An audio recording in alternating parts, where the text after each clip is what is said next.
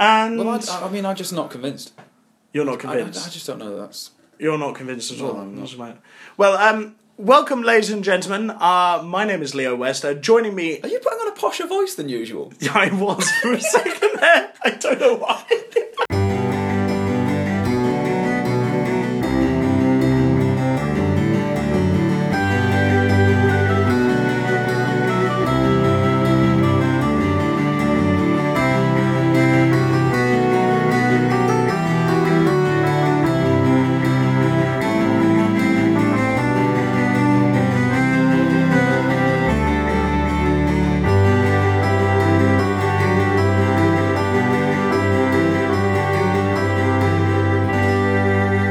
Welcome, ladies and gentlemen. Is that because of how austere our theme tune is? Incredibly austere. Very austere. austere To the point of satirical. We requested austere, and by God did we get it. We got austere. Anyway, welcome, ladies and gentlemen. My name is Leo West. Joining me is notorious wearer of burgundy, Rob Fribston. Hello, mate. Do I wear a lot of burgundy? You do. Am I wearing burgundy right now? You really are. Do you consider this to be burgundy? Well, okay, is that not burgundy? Have you ever seen me wearing burgundy before? That hoodie. That's true, that hoodie that everybody owns. Yeah, that's fair. Yeah. Is that burgundy? I always thought of burgundy as being darker than that. Oh, okay.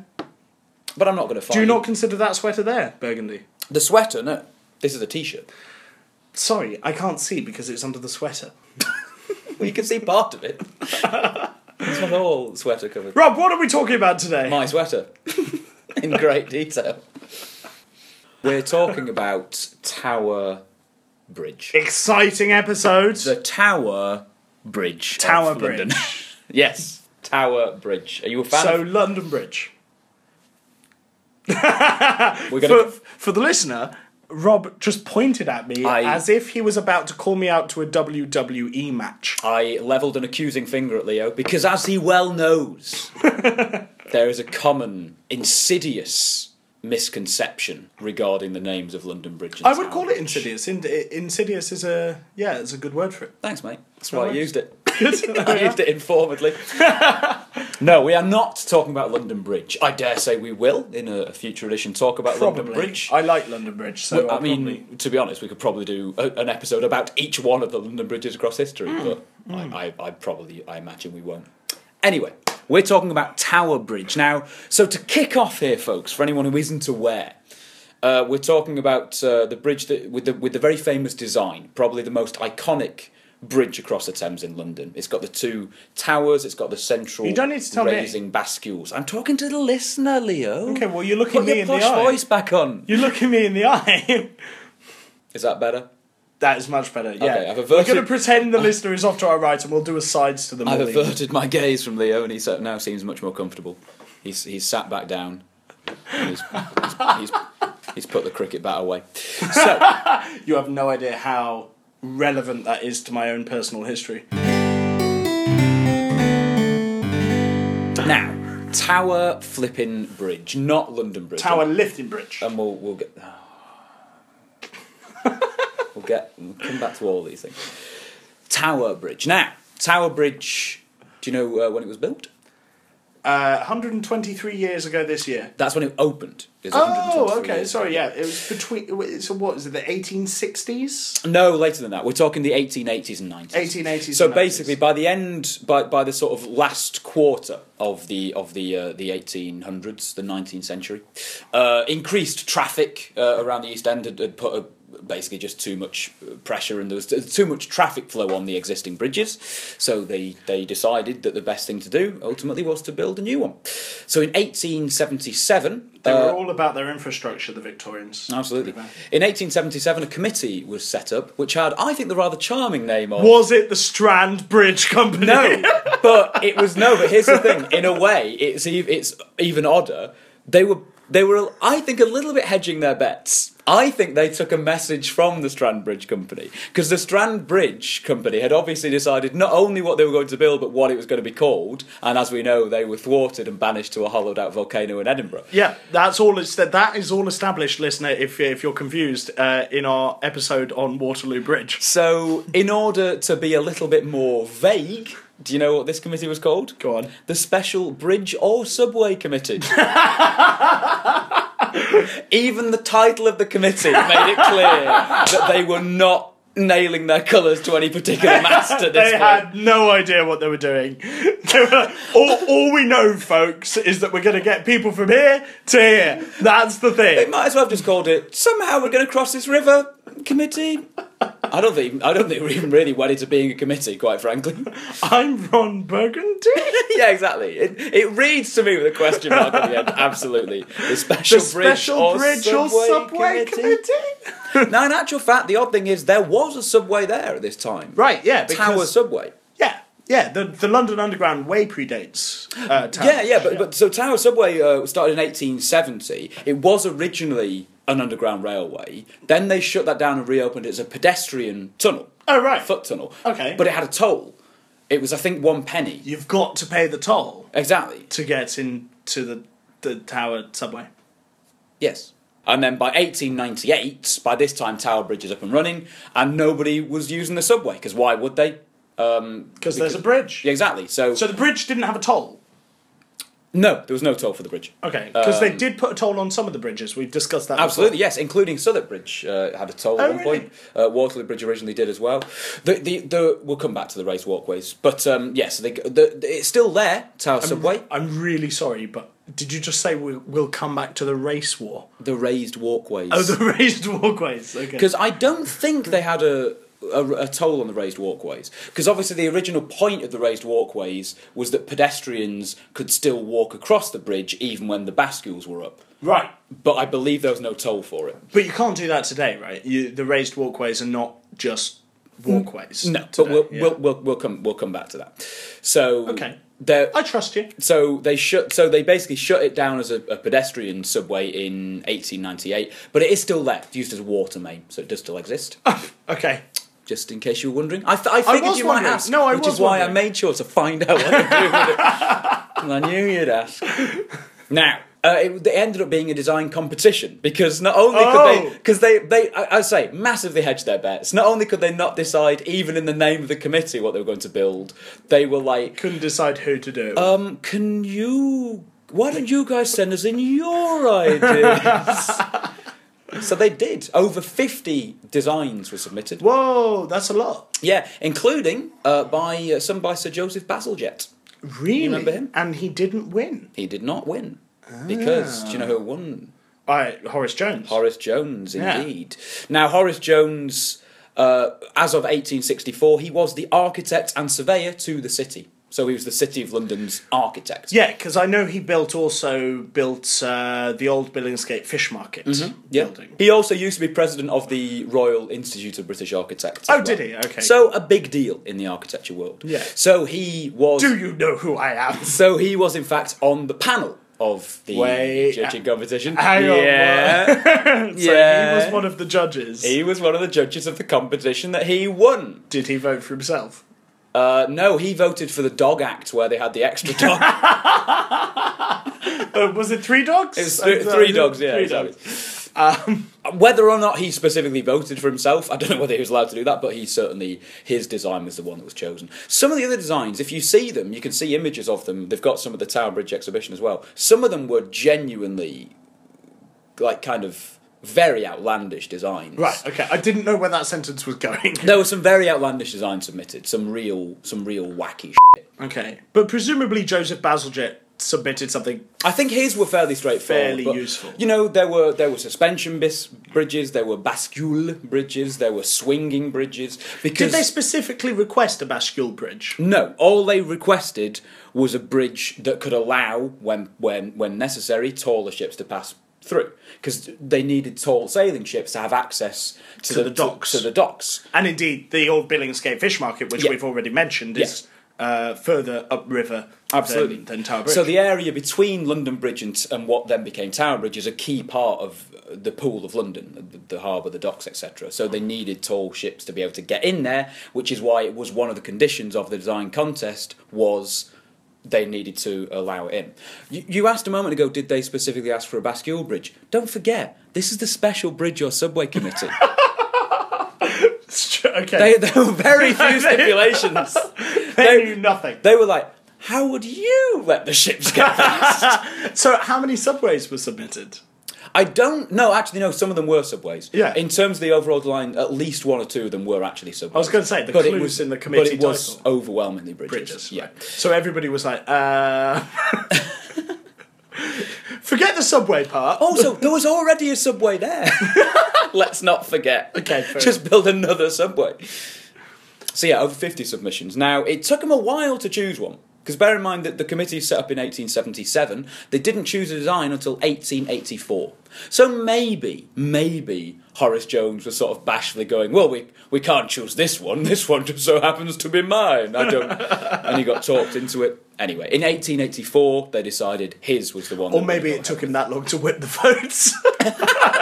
That's the other possibility.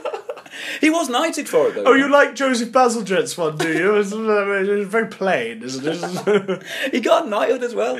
No, he got knighted. So he became Sir Horace Jones for the bridge. Well, here's the thing, right? So the bridge ultimately took 8 years to build. They started it in... Ultimately. 1886. Well, because they wanted to do it in 4 years, but it ended up taking 8. But here's the sad thing I didn't know. So the bridge was built between 1886 and 1894.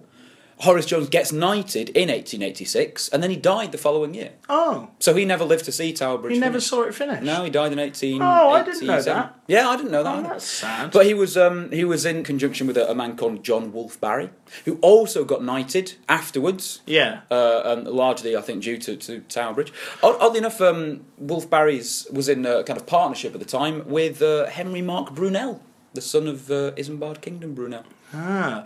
For Brunel fans. Bit of a step down from Isambard Kingdom to Henry Mark. Yeah, because those are both names. those are both normal names. Those are the actual names, yeah. Maybe he felt so cursed by Isambard Kingdom. Like, no, we're going to call him Henry Mark. He was like, give the boss some normal sounding names. What? That's how he spoke. Why is That's how he spoke. Hang on, why was Isambard Kingdom Brunel a Texan oil baron? Okay, right. Like, when I with the boy, give him some regular ass names. Is this your villain from Wild Wild West? Is that what it is? Because that's what it sounds like. So the Kenneth Branagh, what's it, Dr. Arliss Lovelace? Yeah, that's it. Oh, I knew man. you'd know. That's an amazing film.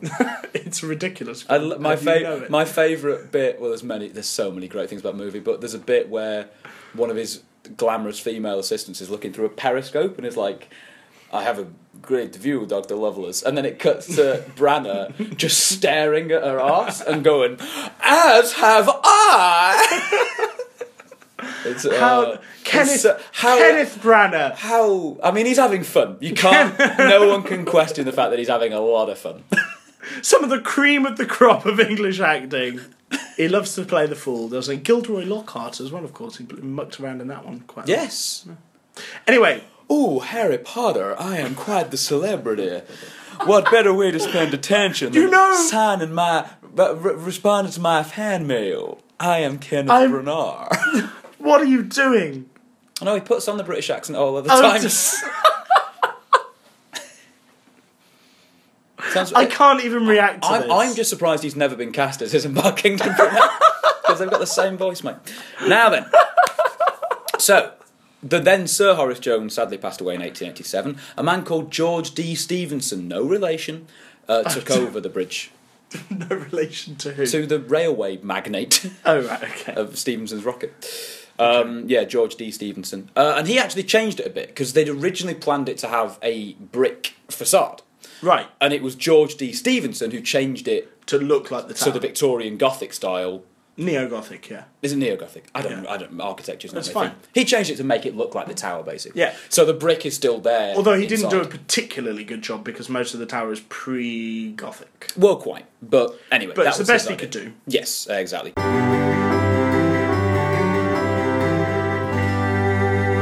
I mentioned it took 8 years. So in actual fact, the foundation stone was laid and the opening was carried out by the Prince of Wales at the time. Who would go on to become Edward VII. My birthday in 1841. As you've already mentioned, Yeah. stop harking on about your birthday, mate. I haven't even said what date it is, so it's hardly an advert.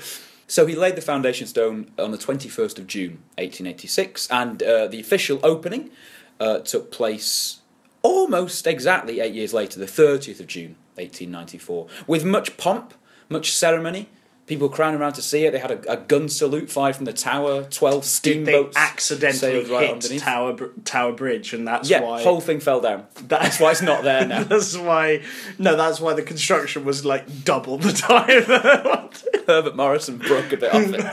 Exactly. Herbert Morrison leant on the wall. Now, Herbert Morrison he wasn't allowed to attend the opening, of course. It was the cannon that broke the entire bit off. Also, I'm not sure he was born. No. Is he also immortal, like Herbert you and Morrison the Queen? is immortal. There can only be 3. Do you know what kind of materials and amounts of material are involved in building it? No, but I really, really hope you do. Thanks, mate. Well, you're in luck. So the piers they initially sank to support it, 70,000 tonnes of concrete, 11,000 tonnes of steel, 22,000 litres of paint, and 31 million bricks. Now, that's 31 million bricks to construct Tower Bridge, or 4,295 bricks to build it out of Lego, which, as we all know, is therefore a ratio of 7,218 to 1. It hurt. I just hurt. Have you seen the Lego Tower Bridge? Pretty good. It's quite expensive. It's like over 200 quid for the set. Yeah, but obviously it's not to scale. No, hence why it's only got 4,295 pieces. Right, okay. But by Lego standards, it's pretty big. Right. Do you know how much it cost to build Tower Bridge? 5 pence. It's a good guess. Yeah. I'm not going to say it's not a good guess. I'm going by Price is Right rules. It is higher than that. Okay. It was £1,184,000, which nowadays is going to be equal to about 120 million now. Okay. 120 million pounds. That's a lot of money. 432 builders took to construct the thing. Now, obviously, it's a combination of different types of bridge. Basically, it's part suspension bridge, part bascule bridge. Can you say bascule? Bascule. Bascule. Bascule. Bascule. Bascule. Yeah, you're doing bascule from the French word for seesaw, apparently. Oh, really? Okay. So for anyone who can't picture it or doesn't know, a bascule bridge, of which this was the biggest and most sophisticated in the world at the time of its completion. Was? Yes. I believe it's not anymore, but it was. Okay. The two sort of hinged arms, the bascules themselves, lift. I really wish you wouldn't say it like that. To allow tall ships in, like you said. To allow tall ships in, yes, absolutely. We'll talk a little bit more about the bascules later on. We better not, for your face's sake. And then that was the bridge. And then that was the bridge. Well, at the north side, the road that had been known as Iron Gates is now what's called Tower Bridge Approach, and on the south side, what was Horsley Down Lane is now Tower Bridge Road. Yeah, but it wasn't the colours it is today initially, right? The suspension parts were originally kind of chocolate brown colour. Chocolate brown? Specifically, what percentage coca? 40. Okay. I don't know what that means. It's quite dark. But yes, no, they were repainted. They are, if you're not aware, they are currently red, white and blue. Mm-hmm. The colours of the Star-Spangled Banner. I actually had an American say this to me the other day, is that I mentioned that Tower Bridge was red, white and blue, and they were like, oh, why have they stolen our colours? And it was like, That's ridiculous. Red, white and blue. Like, everyone red, white and blue is obviously the colours of the French flag. Yeah. That's why Tower Bridge is painted that colour. I was actually going to go with the Netherlands, but either way. But then Luxembourg pipped them to the bit as well. So. Yeah. Each corner of the bridge is spent after a different international red, white and blue flag. Let's not forget Malaysia. No. Or Cuba. Oh. Or Japan, just if you take the blue out. If you take the blue out. Yeah, exactly. Well, if we're doing that, you've got Malta, you've got Poland. Sweden is blue and yellow. Oh, well, I've messed that up. Yeah. No, I'm thinking of Switzerland. Denmark is red and white. Switzerland, because there's red and white. There's the old joke. What's the best thing about living in Switzerland? The flag's a big plus. Oh, that's awful. Had you not heard that? No, I like that. Yes, no, they were paid. So in 1977, which was, of course, the Queen's Silver Jubilee. God save the 25 years, sir. God save the Queen. Rule Britannia, sir. Where did that come from? I don't know. I have no idea. I don't know. I think it's from a couple of episodes ago where we were being very. We became we're being very British. we became 18th century patriots there for a second. We're just people who like a cat's eye. There's nothing wrong with it. Yes, painted red, white and blue, indeed. The colours, as we all know, of the Union flag/Jack. Flag/Jack. Flag/Jack. Flag/Jack. Exactly. Union flag. Now, it's a very famous and iconic design nowadays. Yeah, but of it course, wasn't yeah. always popular at the time. That does not surprise People me. didn't always like it. A man called H.H. Statham, father of Jason. Is he actually? He was writing about it in 1916, and he said that it represented the vice of tawdriness and pretentiousness. Well, it did lend itself to a certain clientele for a period, didn't it? Well, yes, that's right. We said we'd talk about the raised walkways. Now, there are raised walkways above the bascules. Now, of course, when the bascules are raised, no traffic can drive over the bridge. Again, we'll talk more about that in a short while. I think I know where that's going. But originally, the raised walkways meant that pedestrians could cross up on the top walkways while the bascules were up. Because bear in mind, nowadays, the bascules raise, on average, somewhere in the region of 1,000 times a year. But they used to be raised much, much more than that. Yeah, the river used to be a lot busier. Yes, in the first year that it was open, it's said that the Tower Bridge raised over 6,000 times. Whoa! In the space of just the first year that it was open. Oh my God! Yeah, it used to be all the time. Hence why it was much more important. Throughout the winter as well, that would have been. Yeah, hence why it was much more important for people to be able to get across. Right, but we were talking about... I was trying to lead you on to the clientele. Of the raised walkways. Of the raised walkways. Yes, well, there were two main types of people who would frequent the raised walkways. Pedestrians. All right, three. But they all start with a P, which is helpful. Oh, God! It's the big three. Pedestrians, prostitutes and pickpockets. And patrons of the prostitutes. Yes, absolutely. Yes, no, people would sort of take advantage of those walkways and the traffic along them to solicit. Solicit. Just say solicit. Solicit a means by which they could. People know what you mean. After Just say fashion, solicit. They might be able to. You don't need to. In exchange for a kind of monetary. Yeah, sum, no. they might Everybody be able knows to, what a prostitute is. They might be able to achieve selling sex for money. A sense of gratifying completion in exchange for a monetary sum. Just stop. Thank you. Prostitutes. So what was the reaction to this? They closed them.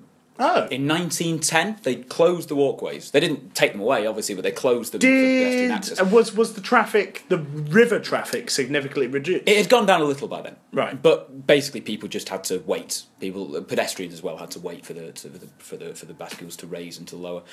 Again, we'll talk more about the raising bascules a little bit later on. Well, we're halfway through now, mate. They are now reopened, of course, as Tower Bridge Exhibition, the museum element. And they are also open available for private functions and things as well.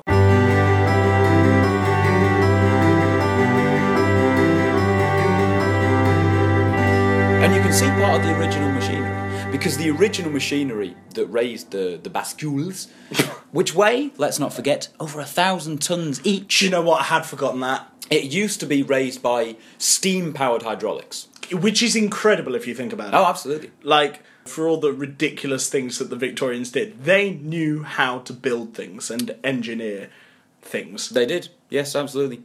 And even then, it didn't take long, probably not, maybe about a minute and a half to get the bascules into their up position. It wasn't long at all. Which meant that the steam engines must have been like pretty quick to turn on.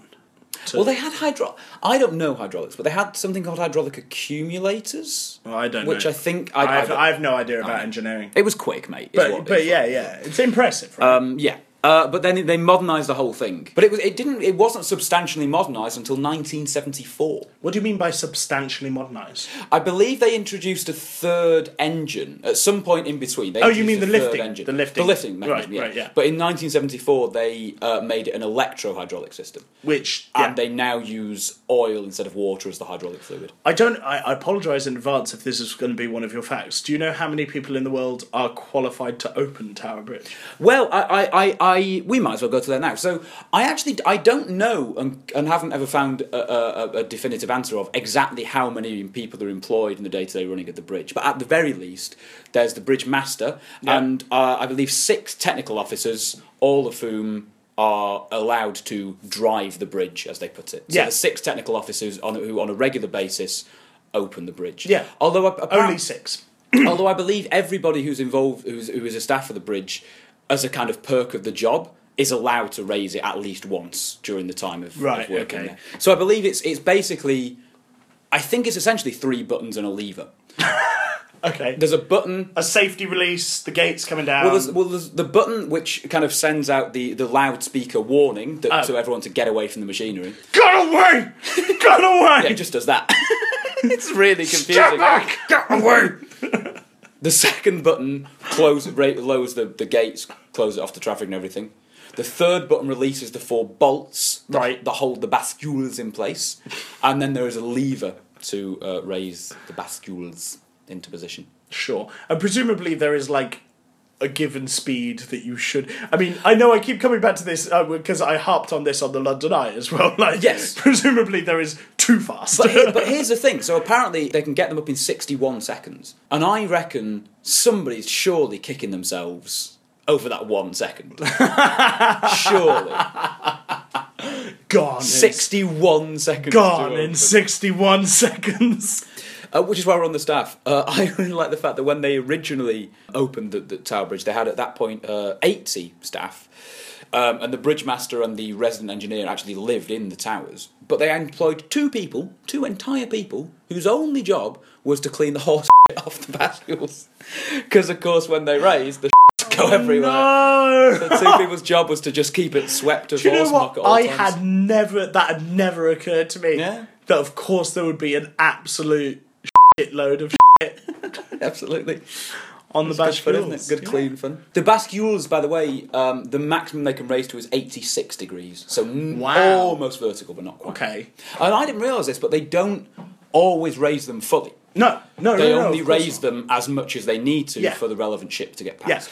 Yeah. You probably have this as a following, but the only time that they absolutely that they tend to break that rule is when the queen, the monarch is. Yeah, see, I have heard that, but I couldn't find anything to verify whether it was true. There are photos of the Queen's barge going below Tower Bridge, and it is a barge, not a tall ship. Right. But the thing is like at 86 degrees. Well, I'm glad you verified that, because I found that some of that I couldn't verify it. But yeah, I believe if the monarch is on board the ship, they will raise it to 86 degrees regardless of how big the ship is. Yeah, because it's run by the Navy, right? Well, I mean, it was currently just on a sidebar. It was built by Bridge House Estates, which is a charitable trust who basically have London Bridge, Blackfriars Bridge, Southwark Bridge, Millennium Bridge, and Tower Bridge.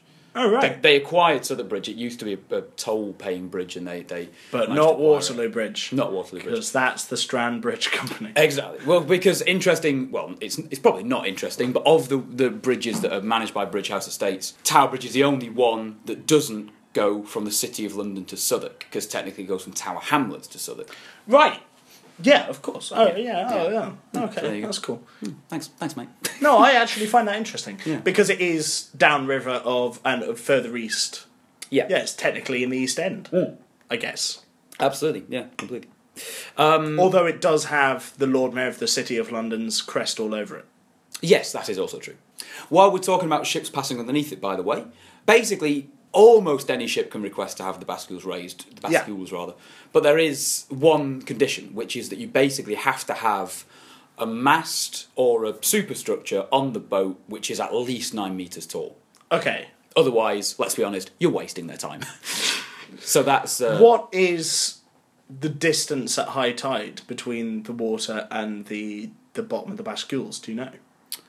Off the top of my head, I don't. I know that at high tide, I think the walkways are 44 metres above the river at high tide. But I actually, off the top of my head, don't know the clearance level at high tide. That's fine. No, I was just interested if that number corresponded or if it was just fairly arbitrary. Well, my assumption, I mean, this must be the case, that at high tide, if your mast is less than 8 metres, you can fit underneath. Yeah. That must be the case. Yeah, well, that's what I'm saying. But apparently, in some cases, especially like tourist boats, have basically put essentially have put That doesn't surprise masts me on at all. to artificially bump up the height of the vessel to make sure they have to raise the bridge. Of course. And nowadays you have to give the bridge master 24 hours notice, so they will warn traffic and put the bridge lift on the website and everything. You have to charter it, don't you? Yes, basically. Yeah. That wasn't always the case though. When they initially opened it, that's why they had so many more staff, because they were just on the lookout the whole time, and they could have to raise the bridge at a little notice. 24/7 as well, I'd imagine, because it's not like not like you can predict necessarily when a ship is going to come in. Yes. If it's been caught in weather or whatever. Absolutely. And they still have night shifts now for when they do sometimes need to raise the bridge. Well, it opened on New Year's Eve, didn't it? I don't know, did it? It did, yeah. It opened it opened at 11:30 on the 31st of December and midnight on the 1st of January. And just off the top of your head, we're recording this in January now. I believe is it the 16th today? Or is it the 17th? 17th. It's not currently scheduled to be open until the 9th of June. I was about to come on to precisely this. In fact, yes, that was literally my next point. Sorry. No, I've got it here because as you might know, on the official Tower Bridge website, they publish the bridge lift times. Well, that's where I found out. And you're absolutely right. The next time the bridge is officially scheduled to open is on Friday, the 9th of June at 3:30 p.m. for Silver Cloud. Silver Cloud, but the Silver Wind has scheduled quite a few throughout the summer already. Yes. Yeah. Silver Wind are going upriver on the 11th of June, downriver on the 13th of June, upriver on the 29th of June, downriver on the 30th, upriver on the 13th of July, downriver on the 14th of July. And then a load more later on as well. This is the thing, is that when you tend to be going over Tower Bridge quite a lot, you tend to recognise quite a few of the ships. So the paddle steamer Dixie Queen is one of my favourites. And yes. I've always thought that it, or she, doesn't look tall enough to require the bridge lifting, personally. If it's 9 metres.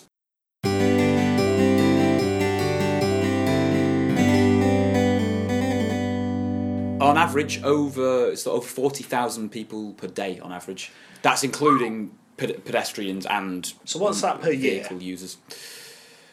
Because can you see where I'm angling with this? Do you want me to work this out in my head or use a calculator? Use a calculator. Thanks, mate. So 40 times 365 and a quarter, never forget the quarter, is... how many zeros is that? 14,610,000. Which makes it a more visited tourist attraction than the London Eye. Mic drop. Yeah, but people aren't visiting it as a tourist attraction, are they? They're using it as a functional utilitarian item to get them from one side of the bridge to the other. Yeah, but it's more visited than the London Eye. Yeah, but the point is, I don't think those people... It's more visited than London Eye! I don't think those people are visiting it as a tourist attraction. I just don't want the London Eye to be the most visited thing in London. I'm sure if you look at how many people actually pay to use the Tower Bridge exhibit in the year... It would be much fewer. Yeah. Many fewer. Almost nobody. At least 5. I heard only 3 people did it last year. No, it's at least 5. And that's with the glass walkway, of course. As of 2014, yes. We've got the glass floor in the walkway. Yes, which has excited some people and terrified others. As most things do. Yes. All right, yeah, sure.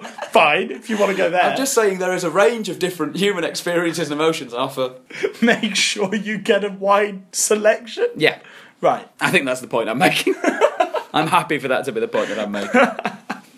One of my favourite things, I haven't been to do it, sadly, but obviously because the bascules are counterweighted, so they have these enormous chambers underneath that the counterweights swing into. Yes, and they occasionally do concerts and things inside those. And apparently, if you work there and if you stand flush against the wall while the bascules are being raised, the counterweight will pass 10 centimetres in front of your face. Oh my God. Which I imagine would be uniquely terrifying. Uniquely terrifying. That is a good phrase for that. Why would you do that? Well, because some people... There are a wide range of human experiences and emotions. Daredevils. And speaking of daredevils, stunts... Oh, okay, I see where you're going with talk this. about a few different things that have occurred on the bridge... Mr. Gunter? Over the time. Mr. Gunter we'll come to. Should we start with Mr. Gunter? Well, go for it, since I've mentioned him. So, Albert Gunter, indeed. We're talking December of 1952. Yep. He was driving the number 78 double-decker bus across the bridge, and that bus route still crosses the bridge to this day. He was driving the bridge along where basically there was a relief worker on which is how the administrative error was made in the first place. But basically, the South Bascule started to raise with his bus on it. Oh no! And he had a split second to either reverse a double-decker down a lifting arm. And he did what I like to think any of us would have done. He floored it and hoped for the put best. His foot down. And so he basically jumped. It was a 3-foot gap. That is huge. But he dropped 6 feet because the North Bascule hadn't started to raise yet. Oh my god! So the North and was so, flat. I mean, just to put this in context, we're talking like a 14-ton vehicle here, dropping 6 feet without, onto presumably a bascule that only really has a counterweight to hold it there. Yes, absolutely. Oh, dangerous stuff. It's terrifying. So, I mean, his bus was... Did he have passengers? He did have passengers on board, yes. He had up to as many as 20 passengers, according to some reports. And some of them were injured, but nobody died. His bus was damaged, but, it stayed in one piece. And he made it across. And he was later given £10 for his bravery.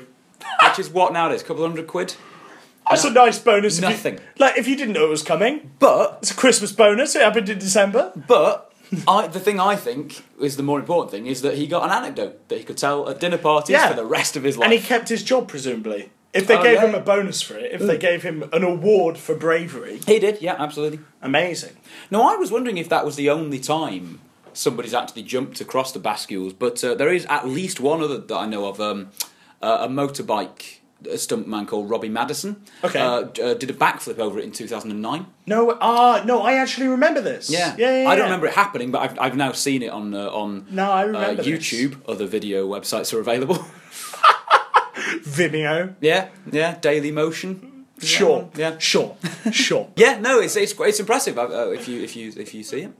Watch it again. That's incredible. Was there not also like a military jet that flew between the bridge and the... Oh, we're coming to that. Oh, we're coming to that as well. I keep jumping ahead. We are coming to Flight Lieutenant Alan Pollock, don't you? Oh, is that his worry. name? That Flight is Lieutenant his name. Alan Pollock. There is also, of course, what I refer to as the Bill Clinton incident. Oh, yeah, I know about this one as well. Yeah. This one's fun. This is in 1997. Because this is the thing, because according to an Act of Parliament...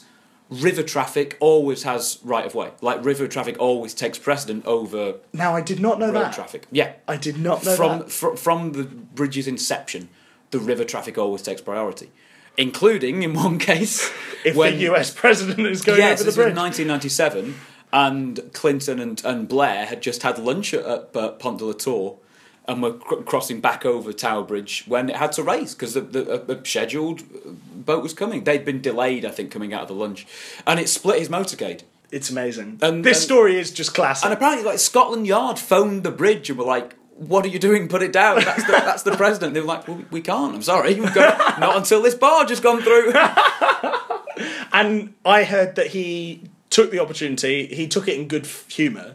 And he took the opportunity to go up to the control room and see what was going on. No, okay, that I didn't know. And just sort of like potter around. Go up there and just like play with all the levers, break it. It seems like a very Bill Clinton thing to have done. Yeah, absolutely.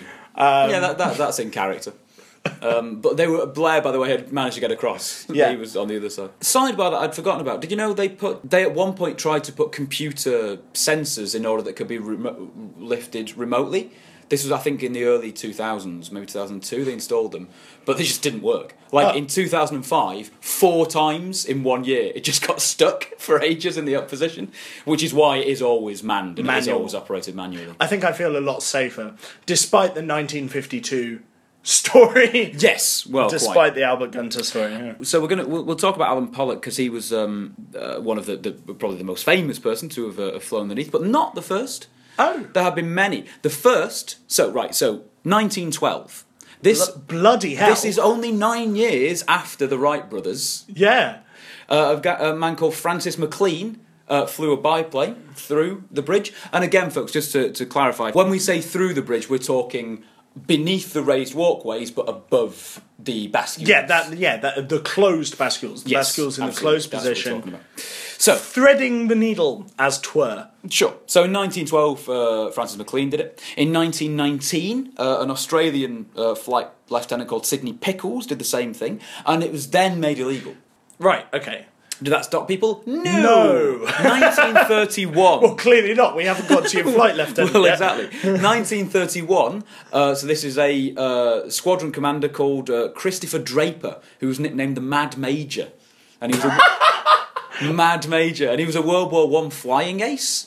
Okay. And in 1931, he flew through it in what he just sort of. I think he described himself as this kind of impulse of madness of just like he wanted to do it. Wasn't punished. Received no punishment at all for doing this. Presumably there was traffic on the bridge then. I think he made sure he wasn't going to endanger anybody. Right. Yeah. But apparently, I think his mad people often make sure that they're not going to endanger. I believe his nickname of the Mad Major came from the fact that he had a penchant for flying under like through bridges and under bridges and you name it. Then again in 1951. Now this time it's a chemist from Chingford called. So this guy's not even a flying ace. Like all of the people up until now. Yeah, exactly. He's a chemist from Chingford. An enthusiastic amateur. He was called Frank Miller, no relation. And he was with his son, and it's kind of a lovely story. Apparently his son was egging him on to do this, and he was worried he'd get fined. But his son, cracked out his piggy bank, and he had 35 shillings, and he gave him 35 shillings, and he was like, well, I've got to do it now. The boy's going to give up 35 shillings. So he did it, and then got fined £100. So 35 shillings was not much help. Yeah, he deserved it as well. I have a question. Why is that kid got his piggy bank? Were they flying to Hamleys? Like what? Well, maybe he promised he'd do that when they got home. Okay. I think he didn't even do it then. I think the whole scam orchestrated by this kid. 1953. Guess who's back? Albert back again. Gunter? No, it's the Mad Major. Oh, the Mad He just did it again in 1953 and still wasn't really punished. I think his pilot's license was briefly revoked, but then they just basically gave it straight back to him. Nothing happened to him, which is particularly cruel when we come to Alan Pollock, which we're going to. Now, so this incident, this is the famous one that you were talking about. Yeah. 1960s, right? 1968. Yeah. Now, the reason this is because it was the 50th anniversary of the founding of the Royal Air Force. Right. That's basically why it happened. Because the Royal Air Force was founded on April Fool's Day, 1918. That's amazing. Yeah. By the way, we've got flying guns now. April Fools! Exactly. No, General, we actually do have flying guns now. Sir!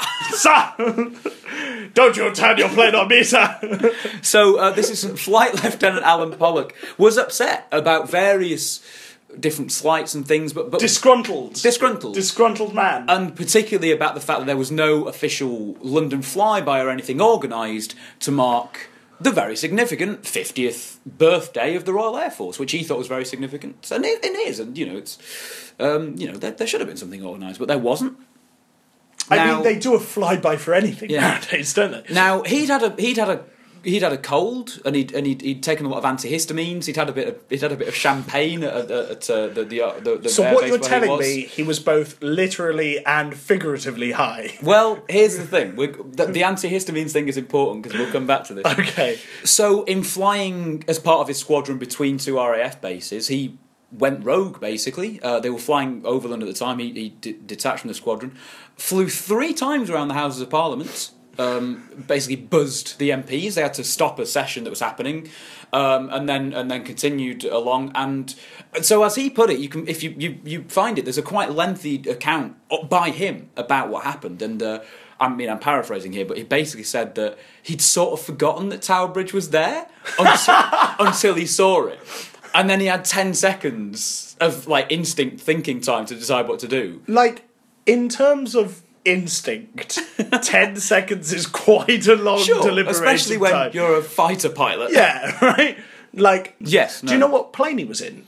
It's a Hawker Hunter. Oh, right, okay. He was the first person to have flown through in a jet. Yeah. Significantly. Yeah. But the point is it wasn't... And the last, right? Yes, yeah. But the point is, it wasn't premeditated. He hadn't decided, and now I shall fly through Tower Bridge. But he did in those 10 seconds. He was flying along the Thames, saw Tower Bridge, and then thought, and now I shall fly through Tower Bridge. Yeah, but Rob, if I went to court and said, I killed her, Judge, but it wasn't premeditated. I thought about it for 10 seconds, but it wasn't premeditated. I'm just I had to think, 10 seconds, I counted to 10, and I was like, no, I'm still going to kill her, I'm just telling her how it is, alright? He didn't go there, he didn't come here looking to fly through your damn bridge, right? Your damn bridge just happened to be there, damned if he wasn't going to fly through the thing. It's a bridge, not a dam. Unbelievable.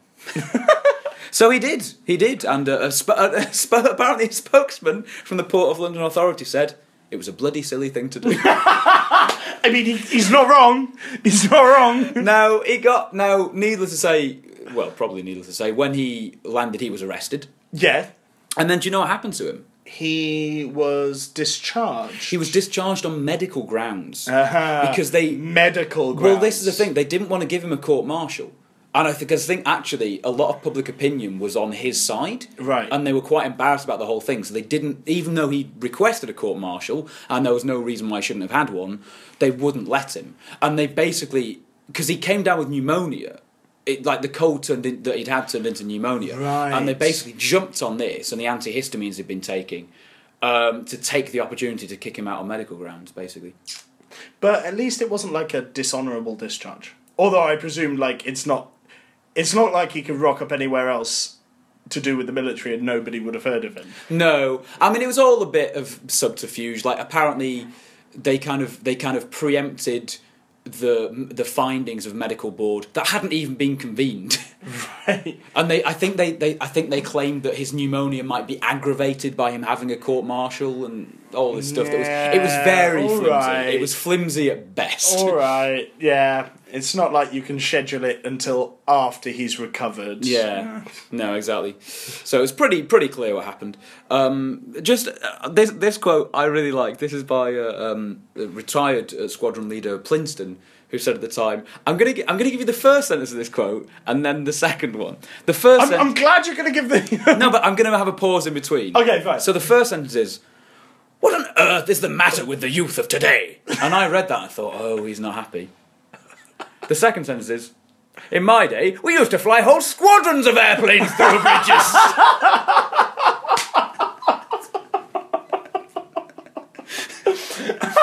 That's just a lovely swerve.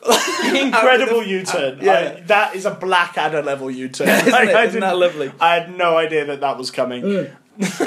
Yeah, I was quite pleased. So presumably by youth of today, he's referring to the military police.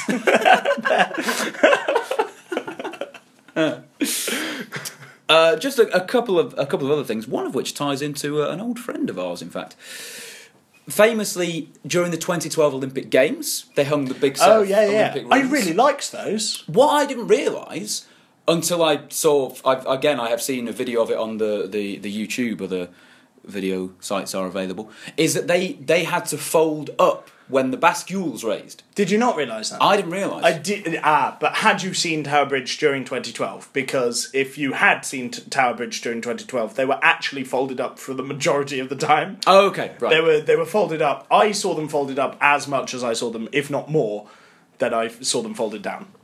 Oh, well, there you go. Okay. No, I wasn't Personally. And another I thing... was only in London a couple of times during 2012, but... Sure. I lived here.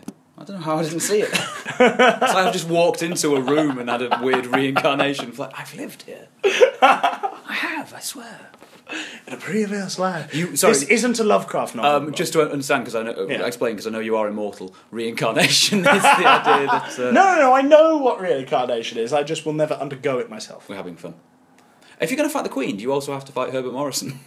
No. The Queen killed Herbert Morrison. Oh! Did you find out about what he did to Waterloo Bridge? Yeah. Yeah, I imagine. She'd be furious. Yeah, shipping it off across the Empire. Ridiculous. The other... Paddy the Wanderer, unbelievable.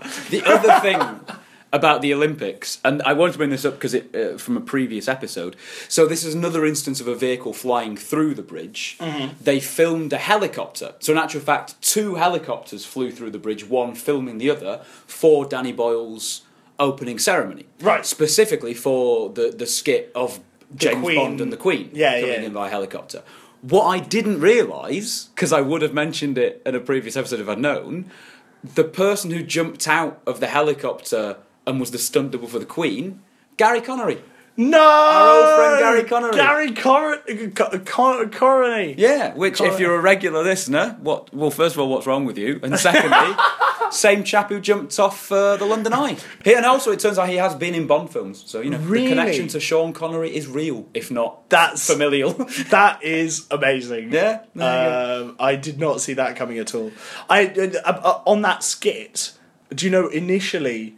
because James Bond walks into Buckingham Palace and finds the Queen writing at a desk. Do you know initially that the Queen in the initial screenplay was just sat having tea, and the Queen suggested to Danny Boyle, "Should I not be doing something?" She didn't want to perpetuate the myth that she doesn't do anything. Exactly.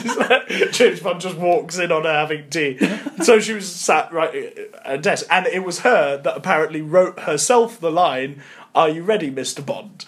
Because was that her only line? Yeah. Oh. Because apparently before that she had no lines. Because they didn't want to impose on the Queen learning lines. But the thing is, if she hadn't had any lines, it could have been someone in good makeup, right? Yeah. I mean, it still could be, even with the lines. There you are. And ridiculous skit. Yeah, absolutely. What I thought might be a nice thing to do to finish is to do one of my favourite things to do with Tower Bridge, which is just to watch it, because as you're probably aware, Leo, there is a live 24-hour-a-day webcam always pointing at Tower Bridge. I did not know this. Did you not? I genuinely had no idea. Listeners, Leo and I, are now watching a live feed of Tower Bridge. This is amazing. Yeah. And you wanted to show me this earlier, but you said, you teased me. I did, yeah. You teased me with this earlier. It's gradually gone dark over the past That's hour. amazing. So you've been sat here talking about Tower Bridge with it in front of you just the whole keeping an eye on it.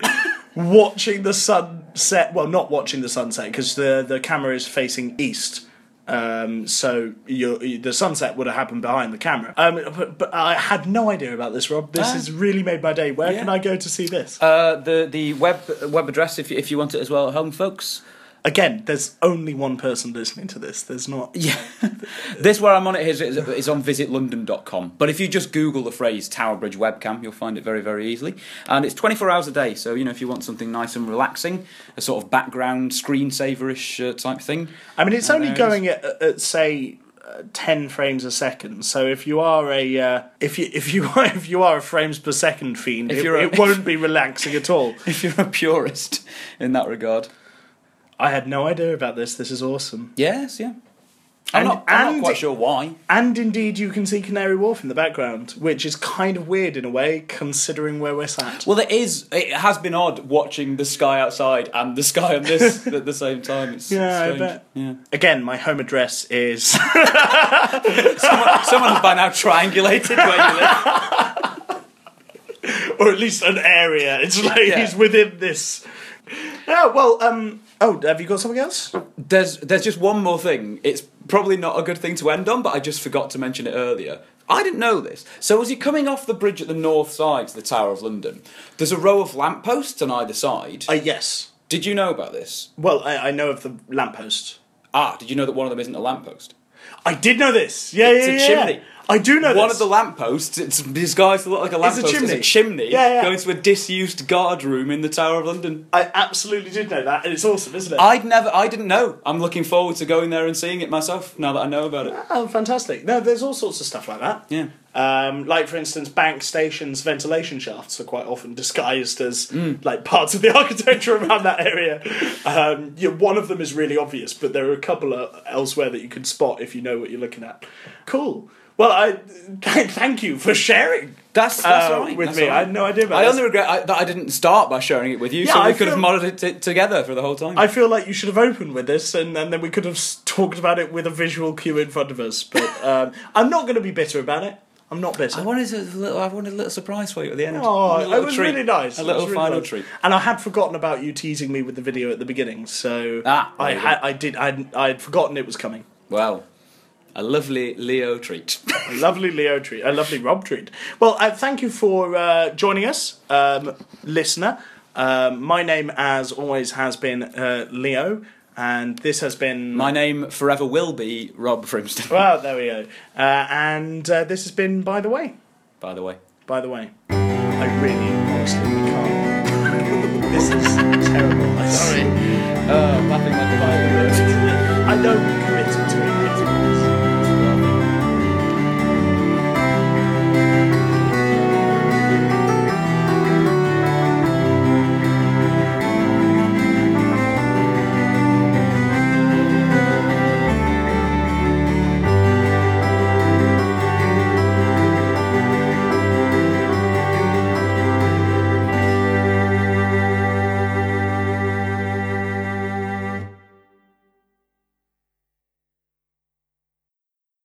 Have you battered somebody with a cricket bat? I've certainly chased a man with a cricket bat. Hang on. You've chased a man who had a cricket bat? No, I've you have chased chased a a man man and you had a cricket bat? I've chased a man wielding a cricket bat myself. No, hang on. That's still the same problem. I put the word myself on the end of the sentence there, Rob. You know I So did. you have chased a man whilst you yourself were wielding a cricket bat? Yes, yeah. Why? He angered me.